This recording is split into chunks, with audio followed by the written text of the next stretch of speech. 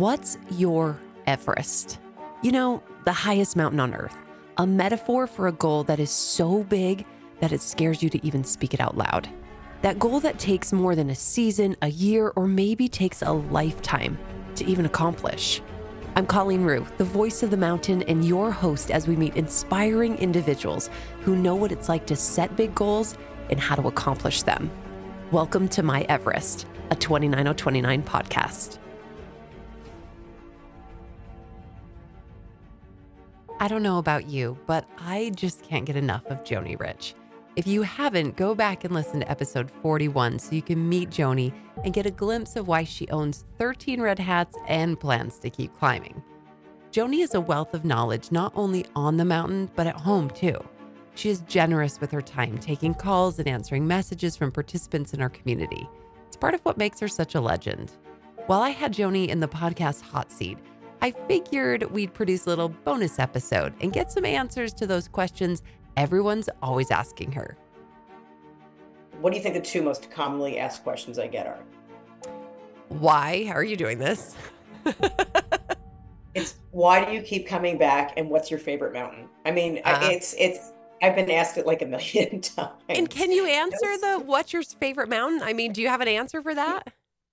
So they're all so different. So I personally do have a favorite mountain, but they're all so different. Like everyone's like, well, what's the hardest? What's the easiest? I'm like, they're all hard.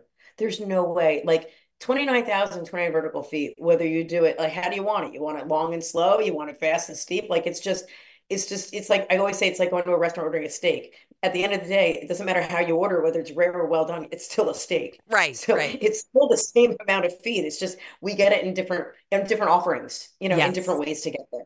I love Sun Valley. Um, I'm gonna say that I think the hardest one for me personally, and not everybody agrees with me, is Utah. Mm-hmm. And I've tried to wrap my head around why I think it's so hard. And I'm not really sure. One thing is 2.3, those 2.3 miles are hard and they're long. I find myself at that mountain, uh, I have to really watch my time. Yeah. I have to really, really be careful of my time management there for sure. The other ones, I felt like I had a little bit more of a cushion. But again, I'm not sure that it's the mountain or the fact that it's got the highest elevation of all the ones we're at. So, and it's typically very, very hot there. Yeah, it comes at a very warm time. The sun, even if it's not, the temperature isn't hot, you're at such a high elevation that the sun is very, very warm and it just So I, is I think, different. yeah, I think that's why that's one of the harder ones. And you've heard me say this at least 10 times, but one of the reasons why I love Sun Valley is when we're there, it's almost the longest day of the year. And it doesn't Yes. get dark till like 10 o'clock at night, and it's light when we start. So there's not a lot of night hiking. And I love night hiking. I think it's beautiful. And I think if you want to do some soul searching, go hike at night. But you don't want to do a lot of it if you don't have to. Well, you're Because that's, I would slower. I say, mean, you're slower at night, no matter what. Everybody's slower at night. And you're right, Sun Valley, with the summer solstice being just weeks away, it's so much sunshine. And in 2021, we had too much sunshine. no, that was 20. 21 was so hot. It was like 90 degrees. Oh, you're right. Remember? It was brutal. It It was. was But and brutal. and then we went the next year and it was much cooler and But totally this was different. fabulous. Yeah. Yeah, it was awesome. So funny. So yeah, that's so when people ask me, typically I say I do love Sun Valley. I just think Idaho's a cool place and I Hmm. love that. My heart will always be with Vermont because it's where it started. I think Whistler is just a really cool spot, and I love that hike because that's the kind of hiking I did, Hmm. like through the mountain on a trail. So I love Whistler for that. Um, where else have we been? Oh, Jackson Hole. Yeah. Jackson Hole's really, it's short and steep, but man, does that have my name written all over it. Right. It's like interval work. It's almost like mountain interval work. It's very different. And I think your approach has to be very different. And that's why I think, like you said, they all have these unique little flavors to them that make the experience climbing them very different. It's funny. I take a lot of calls from people who that reach out to me in Mighty Networks and like, can we talk? And I'm happy to talk to all of them. And it's funny. I say like, if you're doing Jackson Hole and you forgot something, no big deal. You'll get it next time. It's only a mile up. You're going to be back in an hour. If you forgot something at Whistler, Right. You you're got in 4 trouble because I miles. got there for a few hours. So, a lot of those things too, you have to look at very differently. I mean, I they're all just different. And so for me, each event, it's not like I'm going to be like, oh, I'm doing another event. Each event is so different from the one before because the terrain's different, the weather's different, where I'm flying to is different. All those things come into play. Yeah, it's never the same. And year after year, the same mountain can, like we talked about Sun Valley. One year it was very, very hot. The next year we had very mild temperatures. So you just never know. And that's why I think it takes us full circle back to the Joni way of doing things is show up prepared, be as prepared as you possibly can, and be Like ready I have to. I have this corner in my closet, and it's basically anything you would ever need for any 20 to 20 with any weather. So it has everything from winter hats and boots to the tiniest pair of shorts that I own because it's going to be really hot. And then I sort of pull everything out, and then depending on the event is what I put in my bag. I love that. I love that. I think I have a similar part of my closet as well, where, oh, here's the ponchos and all the rain gear, and here's the sun hats and all of the light clothes. It's great. I mean, it's just definitely become a way of life, and I love our little mountain life that we have, and I wouldn't give Another it up for question that I anything. get a lot, which is a funny one, do I really have to wear the mandatory backpack? Ah, mandatory gear. Yes. And I said, I've been stuck on the mountain halfway up and got caught in a rainstorm. And this was before it was mandatory. And I would have been a lot happier had I been able to put my jacket on. Yeah. So the answer is yes, it is. Honestly, the stuff rolls up in a ball. It's really not a big deal, but you do not want to be stuck on the mountain if we get, and we've more often than not, we've encountered some kind of wet weather. Look at Vermont. It doesn't matter. We could be there on the most bluebird of bluebird days, and that there's so much runoff on that mountain. It's always wet. Yeah. So like I always wear waterproof shoes. If there's one thing I don't want, it's wet feet. Yeah.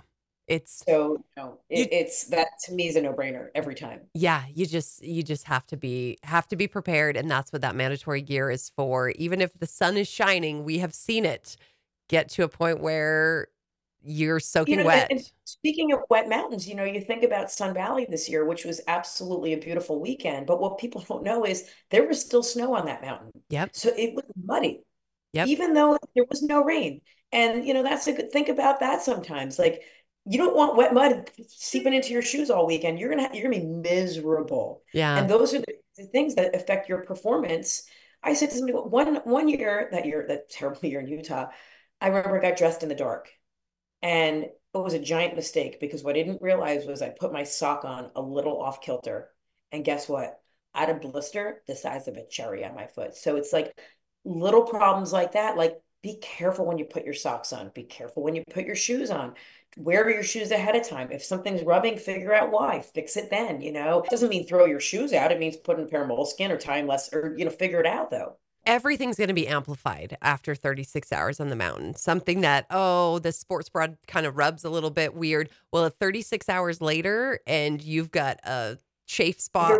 If it rubbed a little bit in hour Yeah. three, by hour 33, it's going to be a nightmare. It's like a razor blade. And so you're absolutely right where everything gets compounded. So that's why we practice and we train and we show up ready to go. We don't try anything new on the mountain unless I mean there are times that you have to break from what you normally do and try something because something else isn't working. But we have the time and we have the privilege to prepare and get ready and to show up on that day with everything in our arsenal that we need. That's true. I mean, you should even, for some people, and I've told this to some people, if they don't like to eat breakfast and they're intermittent fasters and that kind of stuff, I said, you've got to work on your eating. You cannot, this is not a time for dieting. This is not a time for fasting. Like teach your body how to start digesting food earlier in the morning. You're going to burn through it. I guarantee you that. But you can't go till 1 o'clock in the afternoon without eating anything. You're not going to make it. There's a perfect example this year. I forget what mountain. It was a father and son, and the kid was an intermittent faster, and he refused. And I said, I go back on and start doing it again on Monday, but you've got to eat. Yeah. You've got to eat. This is not a time for that. Yeah. What And your body food is unheard of. right. And endurance sport requires you to have good nutrition pre start. I mean, you've got to get good nutrition before and you've got to have nutrition throughout. And all of these mountains require something a little bit different. Maybe the elevation requires a little more fuel. You might need something a little bit different at Snow Basin than you would in Vermont. It's so different and you just have to be willing to be flexible and not be so concrete. I think that's, like you were talking about this father and son. Don't be so concrete. That's the best point we've made is like I said, you can't come in with a plan and be disappointed the minute. Like you have to be ready to pivot at any time. You can't control the fact that we're going to have a storm like we did in Idaho and shut the mountain down for 2.5 hours in the middle of the day. Even listen, I wasn't thrilled about that. I'm like, there goes my plan. I better come up with plan B. Yeah. But you just come up with plan B and move forward. That's all you can do. Listen, we could any year have a 30-hour thunderstorm and none of us are going to get red hats. I mean, that's just going to wait the way it's going to be, So that's, I can't control the weather, but I can control the fact that I can quickly pivot and come up with what my new plan is going to be. Yeah, for sure, for sure. And that's how we find success and that's how we can keep doing it over and over again is with all those little things. We've put out so much great advice, but we've talked about a lot of technical advice and physical preparation, but what's the one piece of mental mindset advice you would give someone if this was their first time? I think actually it's something that you said, stop looking so far ahead. Look at each ascent and concentrate on that one and just get up and stop worrying about number 17 if you're only on number 3. You know, each ascent, and I would bet $1 million on this. I could climb the same mountain and each ascent is going to be completely different than the one before it. So, I think you can't really like you got to look at it in little bite-sized pieces and not this giant thing. Let's do the one we're at. Let's recognize what we need to fix. Let's figure out what our gate's going to be. Let's figure out what our timing is going to be. We'll finish up. And then on my way down, I'll reevaluate and come up with a plan for the next climb, the next descent. But, if you're thinking in really giant, if all you're thinking about is finishing, you're thinking about the wrong thing. Just finish about enjoy the moment where you are and take it in instead of worrying about all those other things. And the other thing I tell people all the time, you've heard me say this a million times, and some people will disagree with me, but ditch the headphones. It really, to me, is a way. So, and I always say this, we all train with headphones, we listen to music, we listen to podcasts, we listen to the news, whatever. But when you're there on the mountain, it really is number one, it's a disconnector. And so when I'm climbing and I come up towards someone and I say like, "How you doing? A great job." And they're like, they're not listening to me. And I realize they're missing out on so much. They're missing out on the community. They're missing out on the sounds of nature around them. So I say like ditch the headphones so you can really get a full feeling of what's going on around you. Um, and that would help too, because you can really gain a lot by being with other people on those climbs and meeting different people. And so that's something that I think is really, really important is if you're going to sit there and you're going to be in your own little world with your headphones, you are going to miss out on so much. It might be valuable advice. It might be somebody that tells you a great story. It might be somebody who, my God, you have the exact same pace and it's just really nice to be with them. Listen, the next ascent may be very different, but I think it's one at a time, slowly chip away. One of the things that I do is people always say like, what number are you on? What number are you on? At most of those mountains, I don't even start counting till I'm in double digits. It doesn't matter.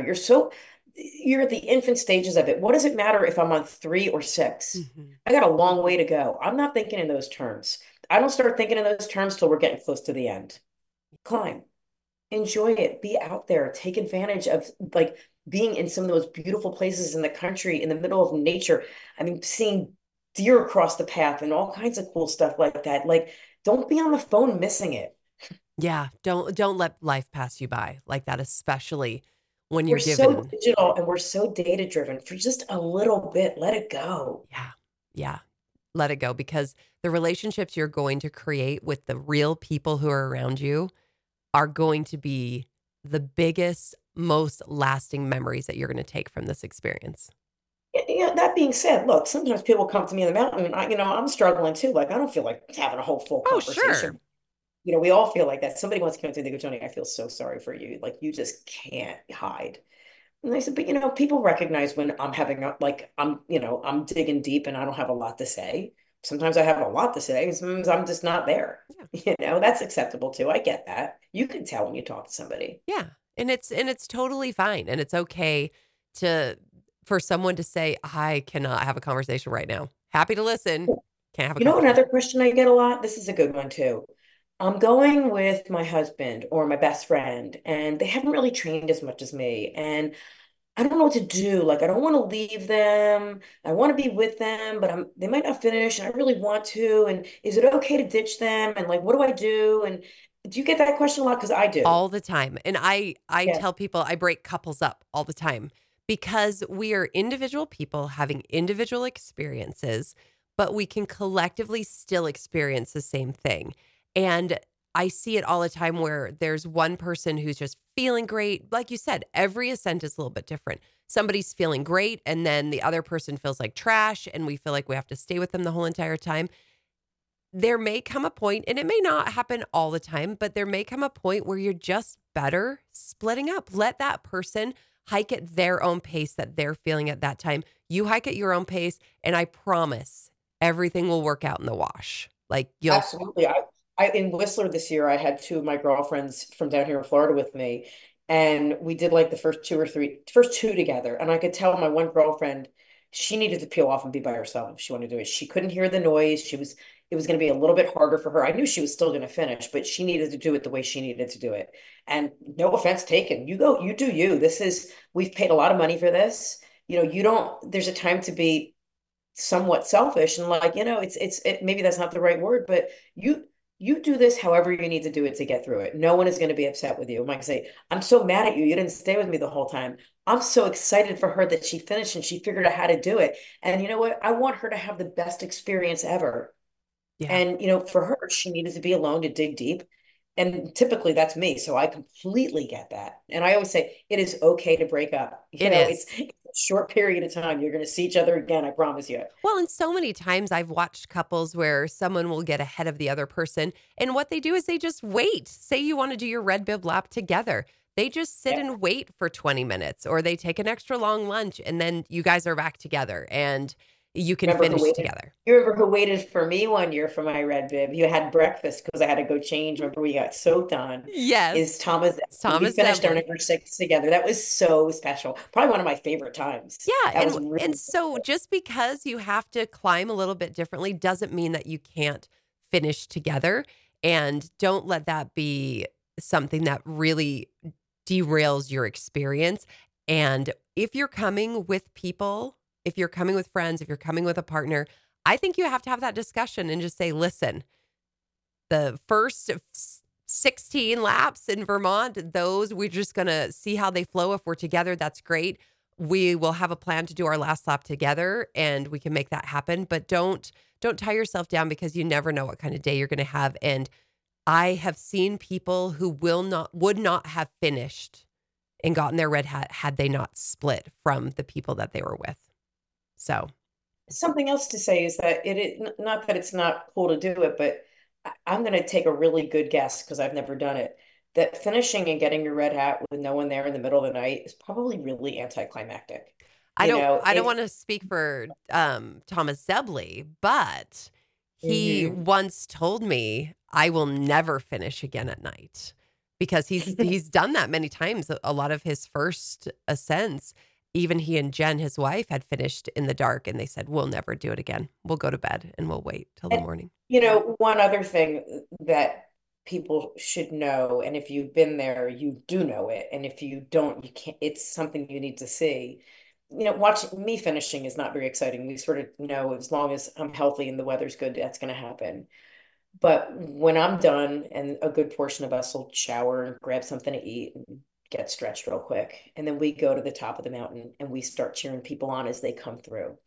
And as the day goes on, it gets better and better because these people have dug so deep and it gets so emotional watching them finish. And that's who I'm so excited for. I'm not that exciting, but watching these people. And one of the best parts is towards the end of the day on Saturday, you leave the bottom of the mountain and come to the top. Yeah. And at this point now, you have really close relationships with everybody. You know everything. And as they're rounding the corner with the red bib and they are digging deep. and you are telling the story of what's gone on with them over the last 30 hours or 35, 6 hours, and you're standing there with their kids or their wife or their husband, their parents, and it is like a cry fest. It's so emotional, and you tell such a good story about these people. Oh, it's And my favorite it's time. my favorite part of the weekend. I always tell It people, really is. just wait and finish. Wait, just wait. If you have time, just go sit down at the bottom of the mountain and just wait It's because so good. there's nothing, and that's what's special about 29 on 29. It's not a race. We don't care who finishes first. We don't care who finishes last. It doesn't Right. matter to us what time you finish. Somebody was asking me the other day, they had texted me and said, "Do you know what time the first finisher was? The fastest first finisher on any of the mountains at 29 on 29?" And I was like, I mean, I don't. I have some good guesses for you, but if you're really looking for metrics, I don't have them. I I don't also have think them. that's the wrong question to ask because that's not what this is about. And when we start answering that question, we give people expectations that just don't matter. They don't matter at all. If it took I Wooch remember 16 one hours year and you I was standing 36. next to a woman who was the first finisher somewhere, and she was telling everybody about it. And what she couldn't see was that everybody around her was feeling dejected. And I'm like, this is the wrong message. It doesn't matter. No, now you're making all these people feel a little less than good. And that's not what we're here for. And I don't care. Look, I could probably finish a lot earlier if I wanted to. I could do this fast. I don't need to. It's not, You that's know, I not what it's don't have to. for. Yeah. Exactly. It's not So what it's for. I think that definitely, I mean, that's good and all if you want to be fast and first, but again, you're not going to get recognized for Yeah. it. And take the Yeah. pressure off yourself. You don't need that. Do you go out there and do your experience, and if it's fast, if it's 36 hours, if it's 32 hours, if it's 22 hours, we don't care. You do you, and we'll celebrate it all. You know how many times I've sat with somebody in an aid station and given up my time just like they're not feeling like, and I'll be like, I'll sit with them for 10 minutes and talk, and I'm still going to get there. It's fine. It's not going to kill me. There's a time when, listen, if make hay while the sun shines. If you feel really good, bang it out while you feel good. But there's no shame in my game to stop and help somebody else or sit and talk or take a rest myself. Yeah, that's almost my favorite part, and it's something that for those of us who are competitive, it is kind of nice to not have to be competitive. It's funny that you say that because I do a lot of competitive things. And it's funny that this is my favorite event. And it's probably because it's not competitive.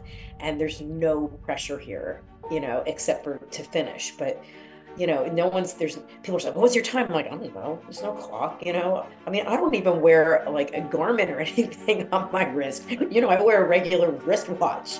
I mean, it doesn't matter. And I love that. I love that. I think we definitely touched on a lot of good stuff. We got tons of good stuff. There you have it.